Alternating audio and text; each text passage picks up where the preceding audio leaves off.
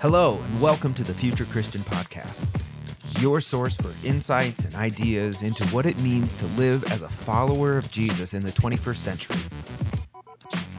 At the Future Christian Podcast, we talk to pastors, authors, and other faith leaders for helpful advice and practical wisdom to help you and your community of faith walk boldly into the future.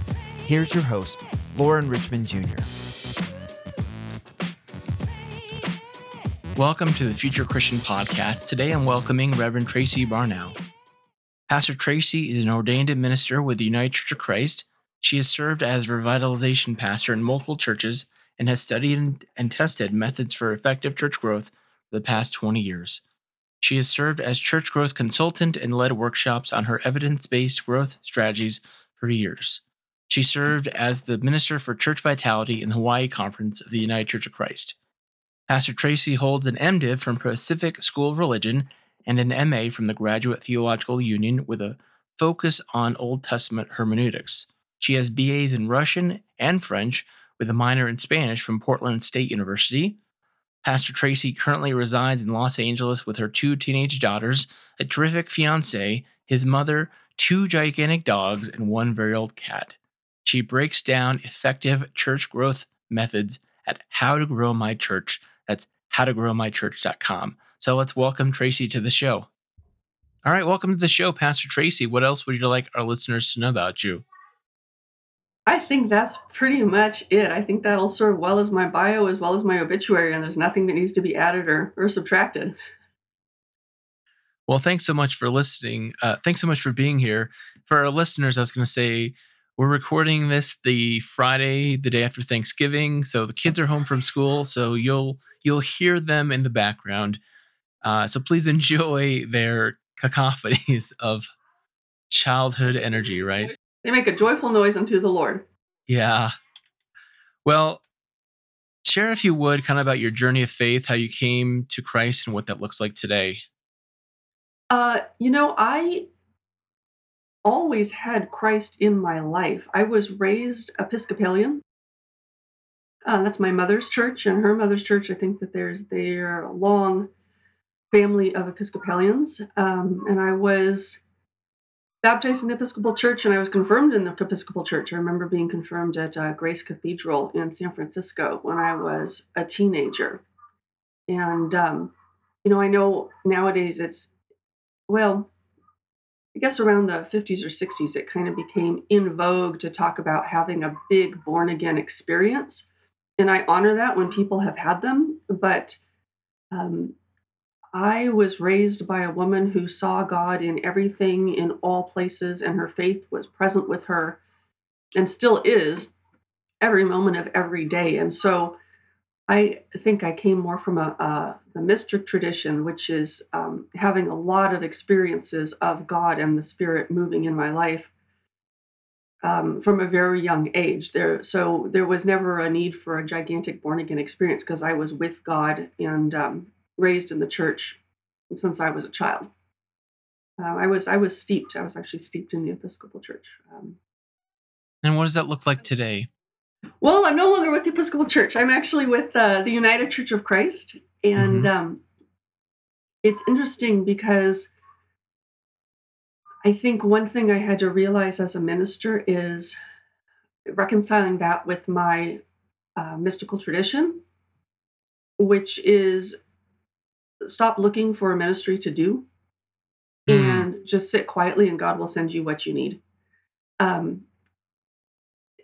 So I've had, things pop up all the time where suddenly I'll get a phone call or someone walking down the street. Well, this still happens to me. I'll just be like, oh, hello. And they'll say hello. And next thing you know, they're telling me their life story and we're praying together, and so these kinds of things happen all the time. When like I mentioned a little earlier before you started recording, there was a young man who was severely depressed and suicidal. And for whatever reason, of all the adults in his life, he asked me to be the one to walk with him to the emergency room when he decided to get treatment. And he's doing great now. He got a job and he's reconciled relationships and he's doing wonderfully. And so that's sort of how God manifests in my life. Still, that's where my faith is just being open to when an opportunity presents itself, and being willing to go deeper into conversation with someone, um, instead of seeking God, more being the best person that I can be and the most humble person, which is hard. I wouldn't say I've got it all down pat yet. Yeah. So that when God needs a vessel and God needs hands and feet on the ground, I can be open and receptive to that and ready. Um, Rather than saying, "Oh no, I don't have the time," or "That doesn't make sense for me," or "That doesn't fit into my long-term goals." Yeah, I'm here. What can I do for you? And God, pray, pray, pray. God, give me the words. Tell me what to do next. And doing more listening and following. And so I'm really grateful for my mother actually, because instead of waiting for a gigantic, big flashing sign in the sky, which is really helpful sometimes, being able to discern those little nudges and those little pushes, those little still quiet voices, um, has become a really valuable skill to have, and it's served me well. Cool. Cool. Um, that's I'm intrigued by your comment about sitting quietly and God will send you, not running out. That's something I'm working on right now. So I'm appreciating that comment of learning to trust God and not be impatient for ministry opportunities. Oh, I still get very, very impatient. That definitely happens where I get frustrated, which is why I think I put my prayer in my book and I teach it to people all the time. Um, when I feel like I'm trying to force the situation, that's when I know something's wrong, and I have to catch Mhm. myself and say, "God, Mhm. this is your big stupid situation. You fix it." Yeah. And if there's something Yeah. you want me to do, make it really, really clear so I don't miss it, and then step back. And that's as important to remember who's in charge as it is for me to then have permission to step back and say, I don't have to try to fix this all by myself right this second. I'm going to sit and I'm going to focus on something else. Um, it increases humility. Frustrating, perhaps resentful humility, but it does increase that and it helps. Yeah. Kids are being super noisy right now, so I apologize for the ice machine, but it is what it You is. don't even worry about it. Talk about a spiritual practice that's been meaningful for you or you might recommend to others. Oh, meaningful for me. Well, I have, I guess you'd say I have a prayer regimen. It's Mhm. just sort of a mishmash of prayers that I know, that I recite, especially when I'm feeling stressed or overwhelmed or don't know what to do with a situation. Um, and I've discovered that many of them actually can be put to music, and so they can be helpful anywhere. I don't have to sit and light a candle and be in church to pray them. I can pray them while I'm walking the dogs. I can pray them while I'm driving to a stressful meeting. Um, but they include the Lord's Prayer and the doxology, which is being grateful, um, and the Serenity Prayer, which is a 12-step program prayer, but it also came out of the United Church of Christ, and it just reminds us to set aside the things we're trying to control and let God be in charge again. But I think one thing that's really helped me, and this goes straight back to the mysticism and the discernment, is St. Ignatius' prayer of examen, which is where you go back over the past 24 hours of your life in segments and ask yourself pretty simple questions. Where were you? What were you doing? Who were you with? And where was God? And then you look to see if there were patterns. Was God trying to get your attention and were you giving it to God, or was there some obstacle that maybe you need to think about or address? And thank God for being there in every single moment of your life, whether you realize it at the time or not. Um, and then, going forward, it helps you to remind you, oh yeah, when I think that God is not there or when I'm not listening, there are patterns that I can then learn from. And that I've taught that to many congregations, and I found it to be exceedingly helpful. I like St. Ignatius. I think has a lot um, to say about connecting with God, and he speaks to my experience, the way I learned to be sensitive to the Spirit. So that's something that I really like to do. especially in a group, because then you can all talk about what you're noticing. Yeah. And Yeah, you I have the appreciate that. edification and the fellowship. Because discernment, that's the number one rule of discernment, is you don't want to do it all by yourself. You can get into your own little echo chamber and really misunderstand. It's better if you can be with other prayerful people who will help check your ego for you and get you back on the right track if your discernment has gone sour. Well, those are some good thoughts. I especially appreciate that idea about controlling what you can control. I know we were talking before we started recording about family systems theory, and that's a big theme in that. It's just, what can I can control? What can I not control? And just those centering prayers can be great way of kind of grounding ourselves too. So, very helpful. Let's talk about your book. So, Pastor Tracy's the author of Grow Your Church, Overcoming Biggest Obstacles to Church Growth and Getting 85% First Time Visitor Return. So, share with us kind of maybe before we talk about the book, share about just how you got into this work and why. Well, I would say I've long been a bit of an organizer. I've always been sort of an organizer. I tend to see, oh, there's an issue. Let me see if I can get some people to work on that together. In high school, I was doing that with the ecology club, trying to get a recycling program going at my high school and stuff. In college, I was doing it with the ballroom dance club in a university that had a real binge drinking problem, and trying to find other things for kids to do, for students to do. And so, I had been doing sort of growth work unofficially in my volunteer life for many years here and there, just starting things and growing things. And then a big sort of galvanizing event happened when I was with the United Church of Christ. I had just started attending this little church called Hillsdale Community Church in Portland, Oregon. It's still there. It's still a great church. And I noticed a couple of things. First of all, they were really welcoming when I got there. And they were like sort of the classic church. They were sort of the canary in the mind of what we're seeing with churches now, because everybody there was over 70. I was the only person under 70. I was in my 20s. And now that I know more about, how to welcome newcomers and what's effective and not, theoretically, they did everything wrong. They kind of glommed onto me the first day. They asked me to join everything. But they remembered my name, and they were really friendly. And I tell about that in the story about how I met Molly and everything like that. But one thing that they did was somebody asked me if I would serve as the chair of the outreach committee. They felt they'd been stagnating for some time. They see this college student coming in young, about to get married, right? This is like, I didn't even realize I was sort of the target market for churches if they identified, young married couple about to have kids, let's put them in charge of everything and get them involved. And so I remember this person sent me a card and saying, I've been thinking about it. I've been praying about it. I thought you might be a really great outreach committee chair. We need someone. Would you be willing to serve? Would you please pray about it for a few days, and I'll call you. And I'll call you to see what you think, what your final answer will be.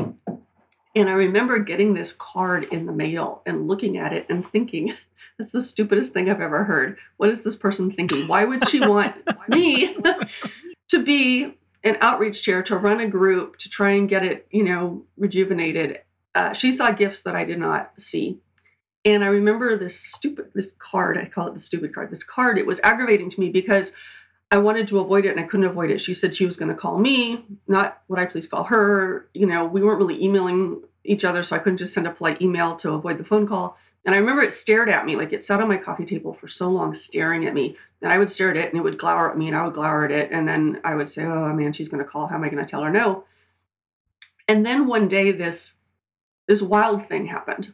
Do you have time for just a little story for a second? Yeah, go for it. Okay. So here's the thing. I don't think I put this in the book, but I was sitting on my couch one day And I just kind of got the urge to go and look out my kitchen window. And my kitchen, we were up at sort of halfway up a hill. I lived right next door to the church. Like there was like a little alley, and then the church was next door. And then from the apartment, the hill sloped down, and at the bottom of the hill there was like this huge complex of housing. And I'd never really been down there. It kind of looked like a sort of a picturesque little French village or something with all these little rooftops and but I'd never been down there. Well, that day, for some reason, I do not know why I was drawn to look out the window, but I looked, and you could see Mount Hood from the window. It was a beautiful picture. And something was going on down there, some commotion that I had never noticed before. So I thought, that's odd. It kind of looked like there was a garage sale going on. And I was young, I was in college, we were just recently married, and I just remember thinking, I don't need to go to a garage sale. We don't have any money, and we certainly don't need more junk. But the urge to go, right, that still small voice was not being still or small. It was kind of kicking me in the pants. Get out there. And I thought, that's odd. I remember telling my husband at the time, he goes, where are you going? Oh, there's a garage sale down the hill. I want to go. And he said, what? We don't need any more stuff. And I was like, I know, I'm going anyway. And as I was about to tip out the door, I grabbed my purse, and a voice said, make sure you take 2 index cards and a pen with you. And I know that sounds very strange to hear. It sounded very strange to hear at the time. And I thought, where am I going to get 2 index cards and a pen? And I turned around, and the ironing board was out, and on the ironing board was 2 index cards and a pen. And I don't remember how they got there.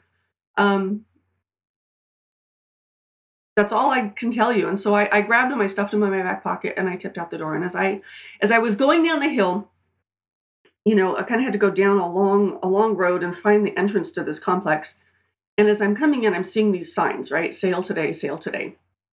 And they're all on like construction paper. These were not professionally produced signs. They were construction paper. They looked like they'd been written in magic marker, and they were kids' handwriting, sale today, sale today. So I get all the way up to the I find they was in like the tennis court or whatever. They were having this little sale, and I'm suddenly swamped by children, and they're all like trying to ply their wares. It was so funny. Do you want to buy this t-shirt? Do you want to buy this, whatever?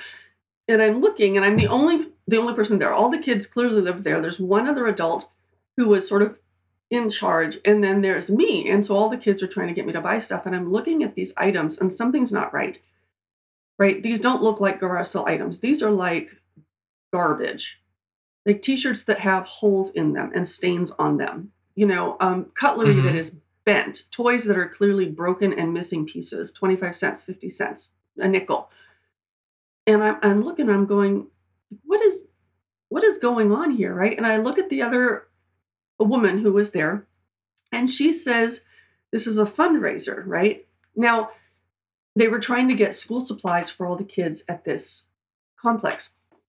Now, this was, nowadays, it's really common. Nowadays, it's just understood. You get an email 5 weeks before school saying, here's your list of supplies that you have to get for your kid by the first day, and the supplies you have to donate to the classroom, right? We just expect you to come up with $150 worth of stuff. That wasn't always the case. To all the people here that are under the age of like 30, that wasn't always the case. It used to be you'd show up with your backpack and a binder and some paper and a pencil, and then the school would provide the rest. And what I didn't know until that moment was that this was not just a housing complex. This was the second largest affordable housing complex in the state. So everybody living there was like Section 8 working families living under the poverty level. And the woman that was there organizing it, was the family liaison. She was bilingual because a lot of the families spoke Spanish only. And she was there, and she said, all of a sudden this year, this was like in the early 90s, right? Or late 90s, all of a sudden this year, all the families got this letter saying, you have to come up with all these supplies. And it terrified people because they didn't have the money to suddenly come up with it. So the kids decided that they were going to hold a garage sale to raise the money to try and get all the school supplies paid for over 100 kids at this complex. And so they had gone through their belongings and their parents' belongings, and they had made their donations to the garage sale. And they were selling t-shirts with holes in them for 25 cents a pop to try and outfit all these kids. And I remember looking at this woman, and she looked at me, and I looked at all the stuff. All these kids at this point are like, do you want to buy a soda for 25 cents? They also had sodas for sale. And I just kind of looked at her and mouthed right over the kids. I didn't want the kids to be spooked, but I just said, you're not going to make it. You're not going Yeah. to make it. And she goes, yeah, I know. She goes, I know. But the kids wanted to try. So when kids try. And I remember looking at her and having this moment of just deep dread. And then it changed. And I glanced up the hill at the church and I looked at her and I said, well, funny you should say that because it just so happens that I'm the new chair of the outreach committee for that church up the hill right there. And we have money and we Oh, want to help you. wow. And I remember Wow. her eyes like popped. She was like, oh my God, right? Now, this was before cell phones. We didn't have cell phones back then. And I remembered her, she's sitting at this table and she's patting the table. She's like, oh my God. She goes, this is amazing. This is great. Yeah, let me get your number. I'll call you on Monday. We'll find a time and she's patting around and she looks at me and I could see that her face falls, right? When she realized, because this was before cell phones. If I walked away and we're trying to remember each other's numbers, we're never going to connect again. And I was about like her ship had just come in and it was about to sail right out again. And she looked at me and she panicked and she goes, I don't have a pen. And I thought Wow. for a second and I pulled out 2 index cards and a pen. I wrote her number on one card, my number on the other card, switched them, right? So we each took one home. And 3 weeks later, we outfitted all of the 100 kids in that complex, plus left her with a cabinet full of extra supplies in case anybody ran out or broke their pencil or whatever. We had filled everything on everybody's list and had enough left over. We were able to partner with another church on the other side of town who was trying to outfit all the kids in their neighborhood as well. And all of a sudden we started building partnerships and it spread and it became an annual thing and everybody was so excited. And I ended up serving as outreach chair for multiple years. And it was at that point that I was, I think, really truly invested in church work. And I know in the book I talk about how I noticed that the church at one day, I couldn't figure out why it was still so small when we were getting newcomers, and I figured out the guest book connection and took that upon myself um, to start learning how to get people to come back. But the concept of being thrilled with church work and with ministry and with using it as a way to affect social improvement as a group in partnership with people, not benevolent, the little benevolent white church on the hill, Yeah. cascading its Yeah. graciousness down with all of its money. We worked in partnership with that group, with that housing complex, with that family liaison coordinator, and with the kids to make it happen. And it was at that point that I started to realize the amount of power that can be used for good in churches that I had not realized before when I was just, attending Sunday school or being confirmed or whatever. It all kind of snapped into place. Um, and I was ordained in that church, I think 14 or 15 years later. And I'm still in contact with all their ministers and their former ministers and still go back to visit.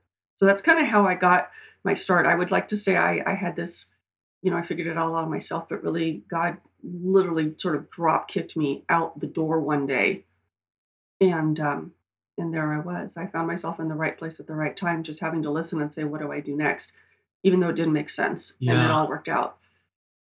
That's a great story. Just as I'm listening, I'm hearing a few different things I want to highlight. It was like we talked about at the top, it was not you forcing something, it was recognizing something that was happening. And I think that's a great point for churches that side too, is just kind of being aware of what's happening in the community and seeing how you can be involved with what we might say God is already at work within, right? Well, and that also, I come back again and again, and I tell churches this, and they don't believe me. And then we work together, and they're like, "Oh, that makes more sense now." But it's very counterintuitive.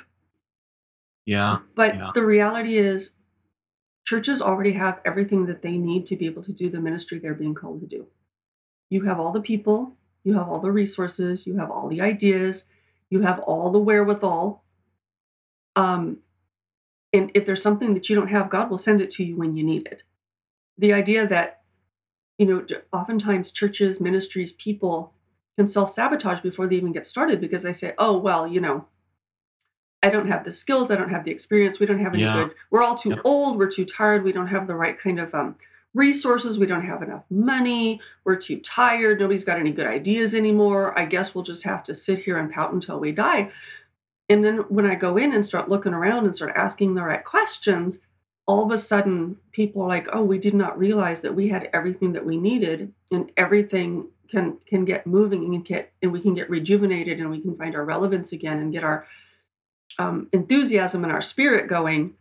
And it doesn't cost us anything. We didn't have to go and seek it out from outside. We just had to pay attention to all the signs that God's been giving us for years that we weren't listening to.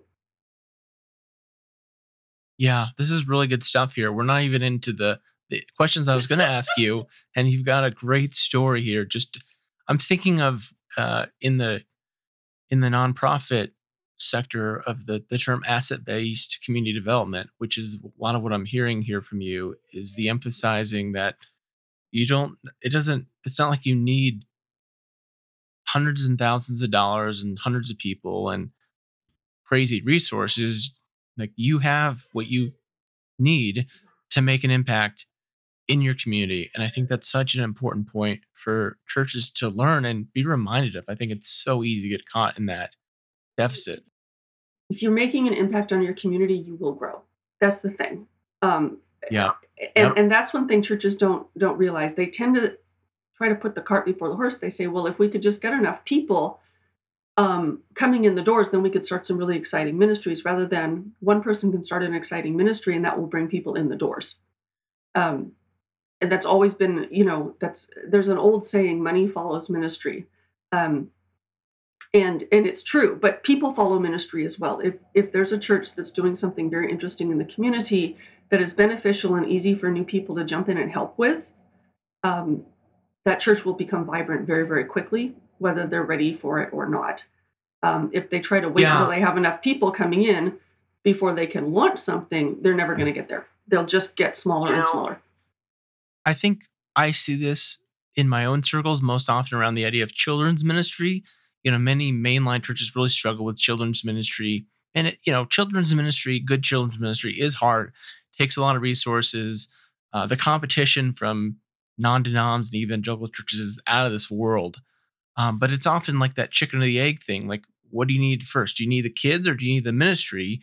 And it's like, oh, we need children before we can do kids ministry. But if I'm hearing you right, really, you have to do children's ministry, implement something, and if you do it well, they'll come. Well, I'm worried we're going to be going off on way too many tangents here, but I've written a couple of articles on my website on a discipleship model of ministry. And I'll preface this by saying, long before I was ordained, while I was still in seminary, I served as a children's minister, as youth minister, as family minister for people with kids in multiple churches.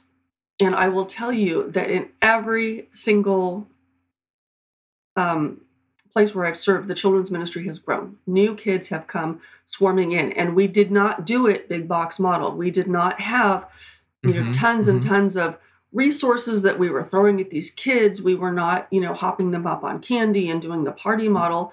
We did the discipleship model, which is where we said, you are old enough. If you are old enough to walk and talk, you are old enough to actively participate in the ministries of the churches.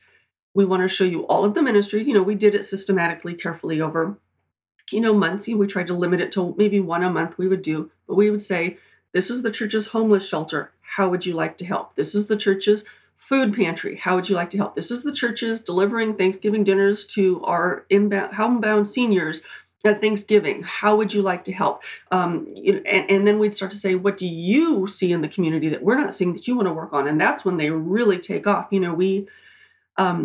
One group of kids, they decided they wanted to put together hygiene kits for refugees. They were really worried about the Syrian refugee crisis.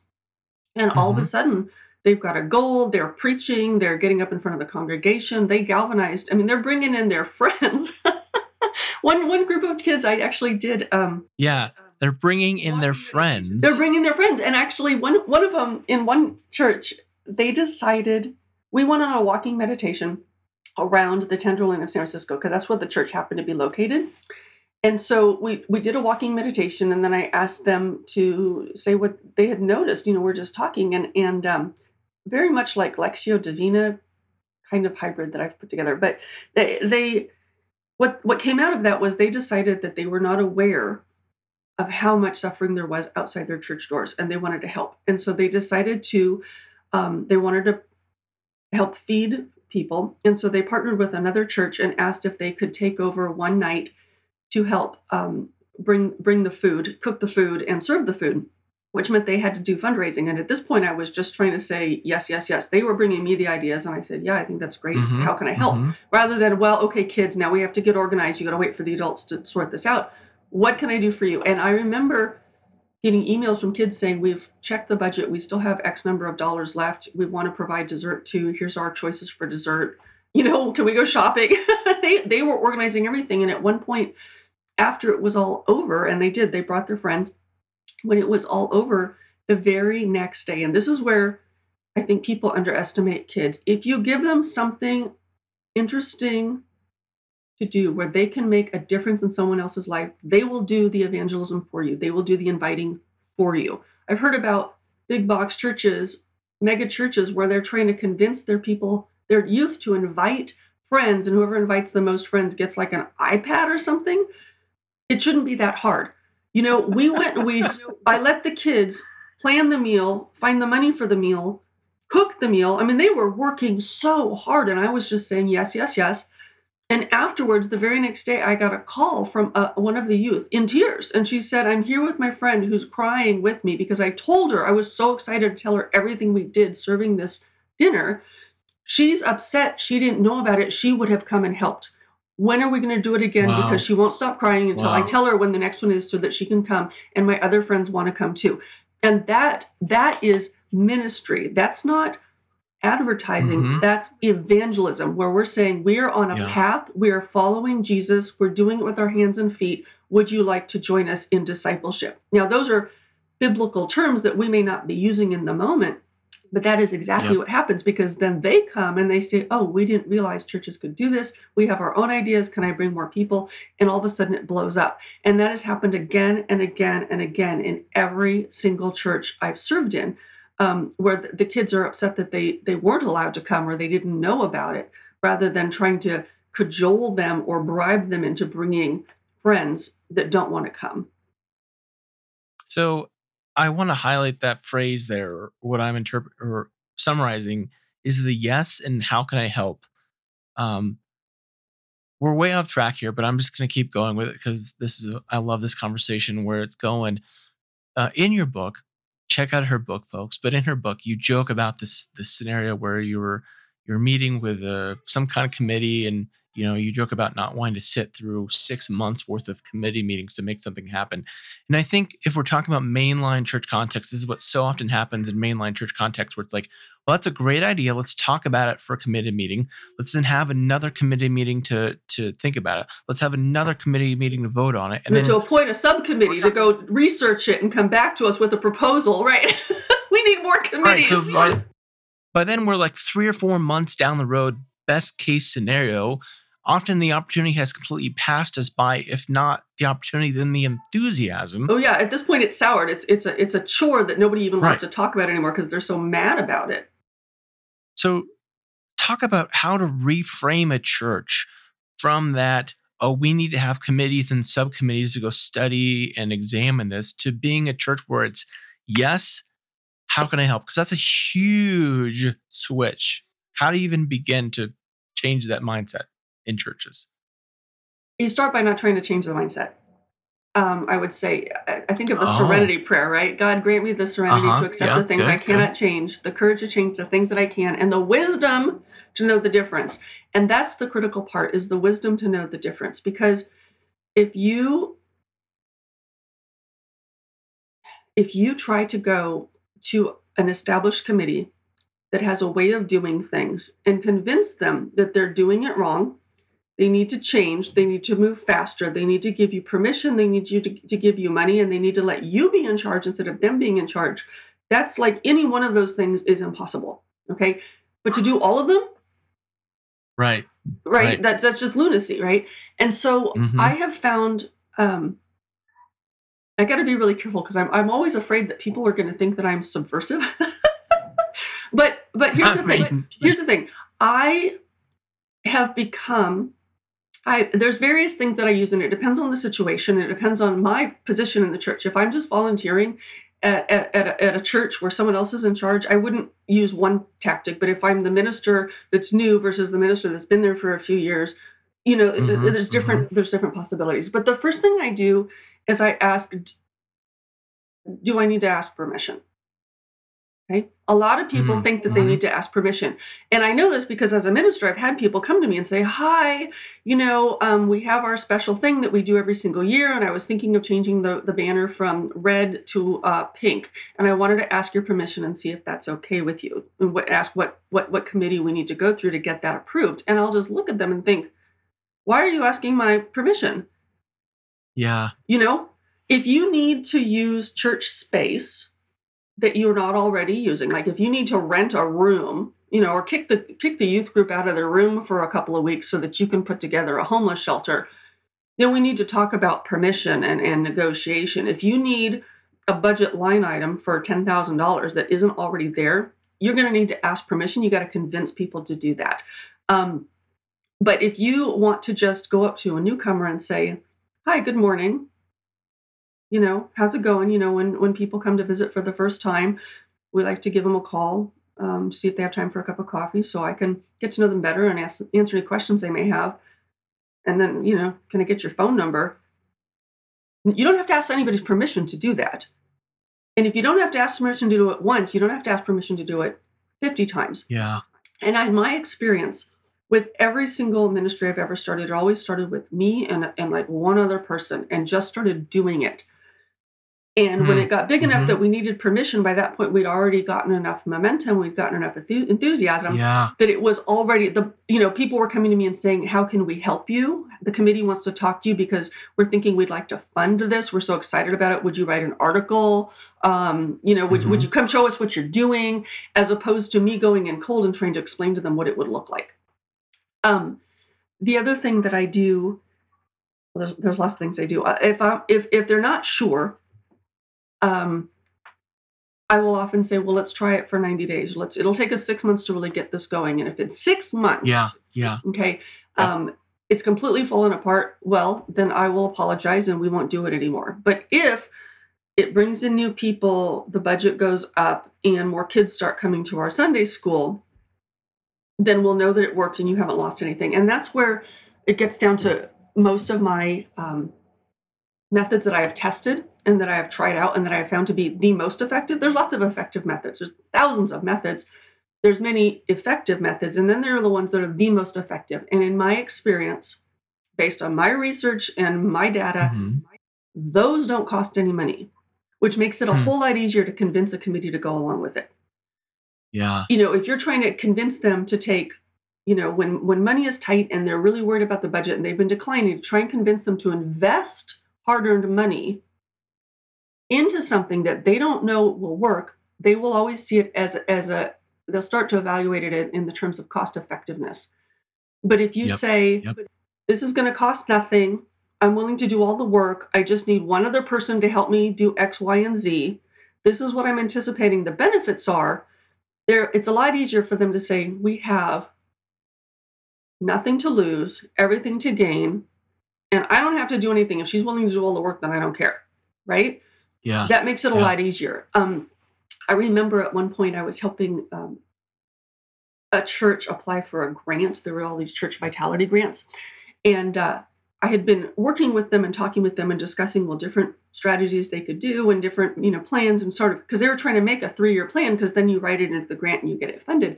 And so we were talking about all these different things. This is everything that I would teach in my book or on my website or, in my workshops. I was just telling it to them and saying, let's put this in the grant. And, and at one point the grant, it became clear that it was not a good option for them anymore. Trying to apply for, there's a whole bunch of reasons why, which I won't go into, but I was just saying, I don't think this is your best option. I think that you would be wasting your money having me try to help you get this grant. Even if you got it, it wouldn't be cost effective because there were so many riders on that grant that they had to promise to do that were going to cost money. In the end, it was going to be a wash. Okay. And then they would be under all these restrictions to do everything they'd said they were going to do, and they wouldn't have any money to really do it. And I remember talking to the minister on the other end of the phone. I'm saying, I'm so sorry, we've already invested 3 months into this process, and now I don't think it would be cost effective for you to go forward. And he said, well, honestly, all the things you've been asking us to do, we've already started doing before we even applied for the grant, because they were already easy to implement and they didn't cost any money. Nothing you've recommended thus far actually has a price tag attached. We've already been doing it and they're already working. He said, so forget the grant. Would you just come teach us more? And it was that easy. They were like, oh, $20,000. We don't even need it because we're already being successful without it. And it took me a long time to realize that. But to make that point from the beginning, to try and convince a committee, to try and get something going, to know in advance that nothing you will do will actually hurt the church. There's nothing you can do that can hurt the church. Okay, you're not going to, none of my, even if you do them poorly, they're not going to make a net loss financially or in people. But the net gain that you could get as a result is so exponentially large, it becomes a lot easier to convince people to be willing to take that first step, even if it's just them. And it's a lot easier to convince a committee to go forward if you do need their permission, if you do need their buy-in. And buy-in is, there's a difference between permission and buy-in. If you want people to be behind you and excited for you and not trying to sabotage you while you're going, buy-in is important, but that's very different from permission. And I've learned to say, I'm coming to you because I want to let you know what I'm doing, what we are working on, not what I would like to do if with your permission. And I'm asking for your blessing. That's very different from saying, I've got all my ducks in a row and I'm asking for your permission so that I can get funding. To say, we're working on this. We've noticed we're already getting fruits. This is what we can envision it looking like in 6 months. And I need your blessing because you're going to be seeing more announcements coming out and I don't want you to be surprised. That's great. I love the distinction there between buy-in and permission. Yeah, because if you ask permission, they are automatically keyed to say no. And then later, when things are going well, you can say, I'm coming to you because we need more money. But that's usually after people have already started donating. And that is the final thing that I'll say on this particular point. When we talk about, ministries are self-generating, that is my litmus test for a viable ministry. When I feel that nudge, when I feel that push to do something, when I start, like with the kids, I remember with the school supplies drive, getting up and asking people, would you please donate pencils? We did the math, we need, 122 backpacks and binders. Actually, we didn't give out backpacks the first year. We just gave the stuff to put in the backpacks. But so many binders, so many pencils, whatever. We calculated all the lists. And so people were going shopping for it. But I knew that it really had legs when someone I didn't know, this is the test, right? Someone that I don't already know comes up to me unsolicited and hands me money for the ministry. Because I never once got up and said, would you please donate money? I said, we need pencils, we need glue, we need, safety scissors or whatever. But someone I had never met before walked up to me after worship someday. I'd never even seen this person's face and said, hey, here, and he put $100 in cash in my hand. Here's some money. I want you to put it towards those kids. You're doing such a great job. I want you to use this. I'm not going shopping or whatever, but here's some money and I want you to use it for those kids. And I went, wow. So then by the time I did go to the committee like 2 years later and said, we need X number of dollars for backpacks, I was able to say, we've already raised $1,200. We need 800 more. And then they say, oh, we're not trying to do this. It's not just us investing. It's a partnership and other people are helping. And it's a lot easier for people to say yes to donating, whatever it is, when you can say other people have already donated. We're just asking you to fill the gap so that we can get to the goal. Rather than saying we're trying to raise $20,000. Lauren, do you have $20,000? If I said we've already got, $12,000 with promises from other people and we still have 6 more months, but I'm trying to figure out where that last $40 is going to come from. Lauren, do you think do you have any friends that might be interested in helping? Could you come up with $40? People go, oh, well, yeah, actually, when you think about it, I could probably come up with $40 if I did this, this, and this, and they'll find money. And so that makes a big difference as well when trying to convince or change that church culture. there's biblical precedence for this. Jesus just always started with, what do you have, right? The great prophets started like Yeah. Elisha with the widow's Yep. oil. Well, what do you already have? Not, well, we're going to Yeah. have to find $50,000 someplace to save your kid. What do you already have? I have one pot of oil. That's it. One. Okay, well, Love it. if we ask everybody to pitch 5 in, loaves and 2 fish. right, then it'll, if we just are willing to share, it'll work itself out. And that's generally how it goes. So there's a biblical precedent, but from a psychological standpoint, I think if people can stop seeing it as we have everything to lose, which a lot of churches think they have everything to lose. They've been hanging on by a thread for so long. Yeah. Everything to lose, nothing to gain, and we've got to invest money that we could really use for other things. The answer is going to be automatically no if you're asking our permission. But if you're asking their blessing Yep. to do something where they have everything to gain, nothing to lose, they don't have to do very much work. And the person will say, there's a time limit. It's finite. You don't have to commit for your whole Mhm. life. And I'm willing to come back and say, I'm sorry if it doesn't work. Yeah. It's a lot Ownership. easier for people to say, well, actually, yeah, and I'd like to help. And once that momentum gets going, I swear, and everybody knows, everybody's had this experience, but I've seen it so many times where the same people that said, I'm out, I'm no interest in this whatsoever. We've never done it this way. I won't give you my support. Please don't. 6 months later, they're the ones first in line saying, how can I help you? I was the one. I was supporting her from the beginning. This was my idea. We were totally excited about this. Yes, I remember when she came to our committee and we were so excited. We weren't sure, but she's really taken this, so we're glad we supported her, Yeah. And they'll be what, and you want that. That's not something to resent. That's something that you want. You want their buy-in. Yeah. You want their enthusiasm, because they will be the ones that are telling other friends about this great new ministry that they helped launch. And then more people will come. You don't want to say, excuse me, that was my idea. Who do you think? Let them get Yep. on board. It's Let them, buy-in. right? It's buy-in. It's absolutely buy-in. And you look at the disciples and you look at the original apostles, look at Moses. He said no like 6 times before he finally said yes. And he ended up being the greatest prophet of all time. So having some initial skepticism, you're in good company. Jonah, he jumped in the belly of a whale and later came back. He was the most effective prophet ever because he converted an entire nation with 5 words, after he tried to run away from it. So let them.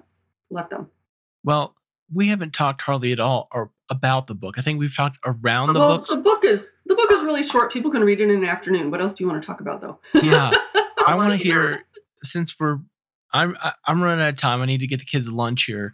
But let's do this if you can. Give me 2 or 3 things that churches should stop doing or not do, and maybe 2 to 3 things they should be doing or should start doing. Oh, wow. Okay. I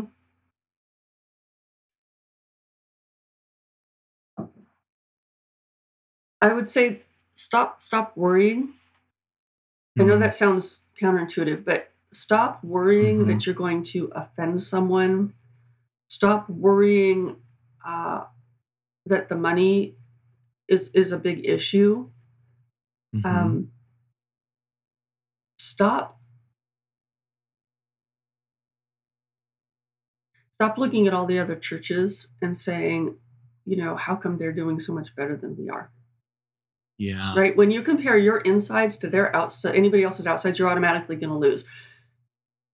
And those are like specifics, but the real thing is just remind yourself of who's in charge.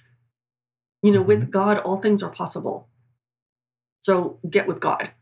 And then the things to do. I lay them out very, very clearly in the book, but I truly believe that it's not about money. It's not about popularity. It's about a basic skill set. That if churches have these 5 skills, then they can do ministry anywhere. They can do it in their big expensive building, or they can do it at the local bar, or they can do it at the local park. 5 basic skills. If they don't have these skills, ministry will fail wherever you are. The biggest, most amazing evangelical, mega, huge budget church will still be, 30 people, all with gray hair, backbiting each other, okay, without these skills, no matter where you are. So the basic skills are you retaining your first-time visitors? Mm-hmm. You can do that effectively. You can do it very, very poorly. Doesn't matter where you are. If you're getting first-time visitors and they're coming and they're leaving again, you're doing something wrong. Learn the new skill, And then no matter where you are, if the visitors are coming to you at the local pub, if they're coming to you at the local park, if they're coming to you at the local dog park, if they're coming to you at your Bible study at someone's house, if you can retain them, your ministry will thrive. So skill Yep. 1, skill 2. So for me, I would say learn the 5 skills. Retain your first-time visitors. Learn how to invite people and teach your congregation how to invite people, which is what my second book is about. That one's the one that's coming out in January. Disciple your youth. Don't try to attract kids. Disciple your youth because they're going to be taking over your church. Mm-hmm. Teach them how to lead, let them lead, give them plenty of room to practice and fail. Because by their time they're in their late teens, you want them in charge of something. Okay? So Yeah. youth, learn how to ask for money in effective ways. And 5, get out of your own way. And that is a skill. That is not an attitude. That is a skill. And it starts with saying, God, this is your big, stupid church. You're aggravating, backbiting, impoverished, old, tired, burnt out, words that cannot be repeated here. Church, right? Mm-hmm. You fix it. You grow Yeah. it. You heal it. You turn it into a vital force in the community that's doing good. And if there's something you want me to do, you let me know and make it really, really clear so that I don't miss it. And then get out of the way. And that is, I think, the hardest thing for people to do. They're so busy trying to worry and fix the problem that they can't get out of the way and let God do their own work. I met one woman in Hawaii. I actually interviewed her. She was so interesting. I saw her sitting. She was older, probably in her 80s, maybe. This Hawaiian lady. She was at a church that worshiped in a mobile home, right? Which was great because they didn't have a big overhead cost, but the view was spectacular. So Mm-hmm. she's sitting there during the coffee hour, I saw her. She's clasping her hands. She's up all the way up against the railing on their little porch, and she's going, no, just fine. I'll just sit here. No, they're fine. And I said, hi, you look like you're a little stressed out. She goes, yep. She goes, I used to be in charge of coffee hour, and these new folks are doing it. Kind of funny.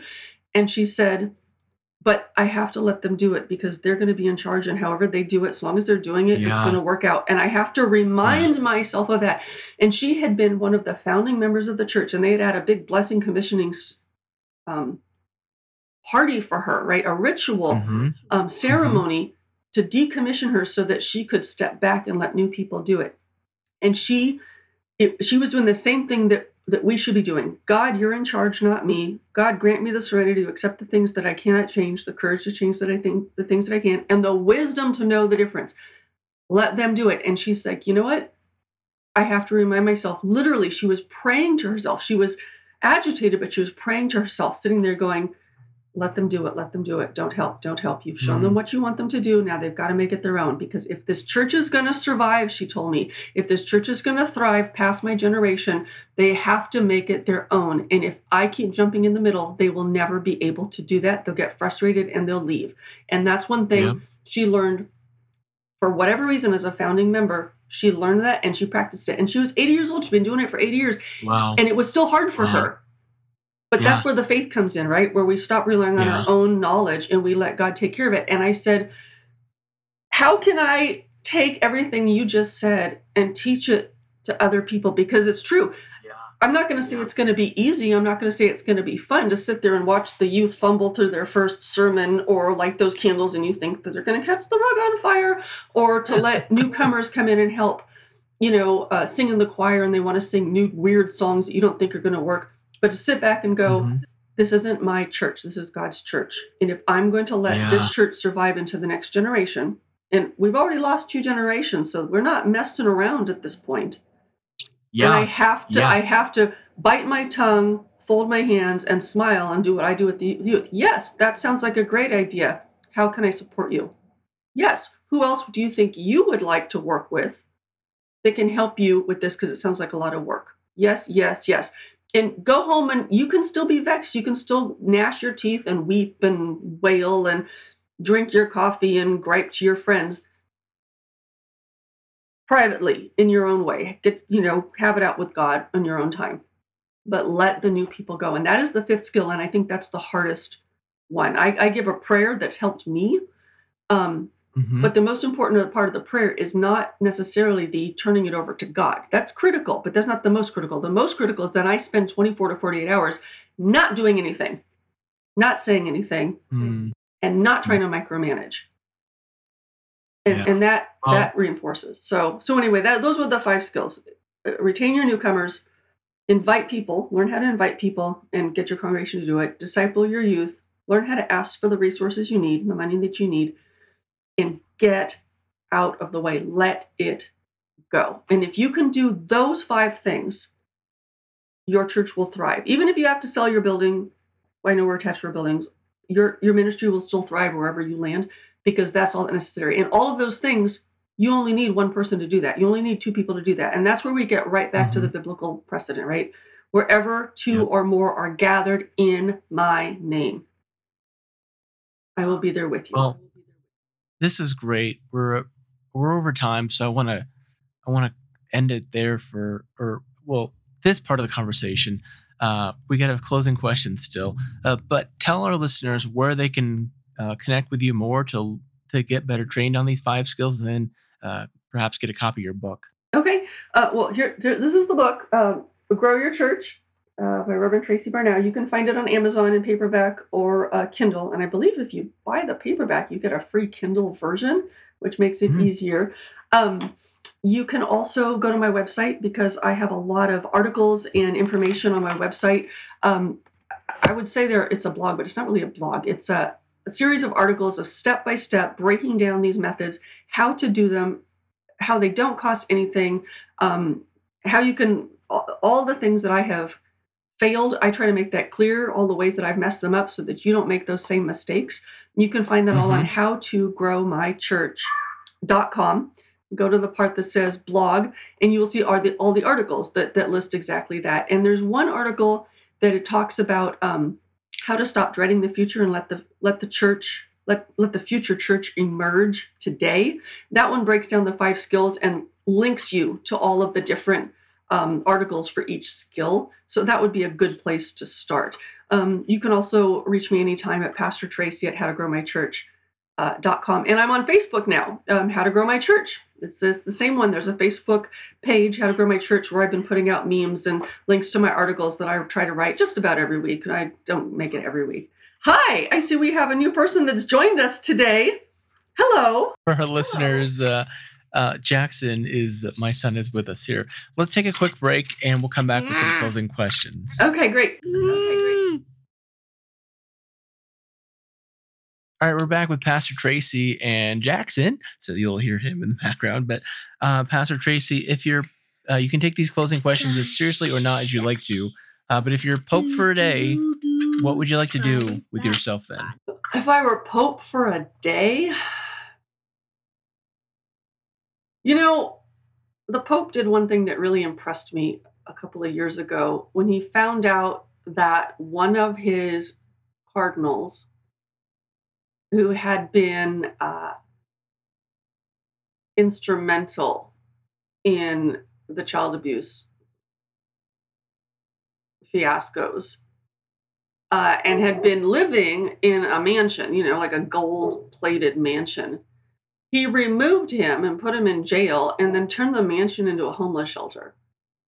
Wow. And if I were Pope for a day, if I had that kind of power, that is exactly what I would do.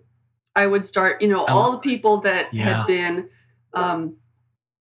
exploiting or victimizing or harming in any way, I would convert all of their property into helping the most vulnerable, protecting them and sheltering them. I thought that was a pretty classy move on his part, and that is exactly what I would do if I could.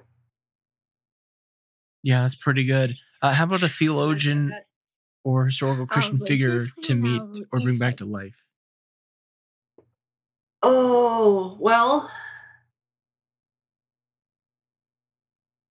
I would say I like Saint Ignatius of Loyola. I would really love to meet him and talk to him. I don't have time to go on a 40-day retreat, which is what he recommends. But if he were alive, I would make that time. And the other person that I absolutely adore is Rabia of Basra. She was a Muslim saint and poet who was actually born and lived about 500 years before Rumi. But his poetry, which everybody knows and loves, was actually based on her poetry. And he Oh, made her a interesting. Sufi saint, even though Hmm. Sufism hadn't been invented when she was alive. But that woman is such an embodiment of God's grace that out of the most terrible, chaotic, nasty circumstances, God can take all that and turn it into something elegant and beautiful. I would love to just sit in a room with her and listen to her talk. That's good. Good. What do you think history will remember from our current time and place? I think that it will become apparent that America has been doing Christianity a little weird for the past 100 years or so. Americans don't realize that they are very out of alignment and out of step with historical Christianity and worldwide Christianity. You know, the American way of doing mega churches and such is very strange.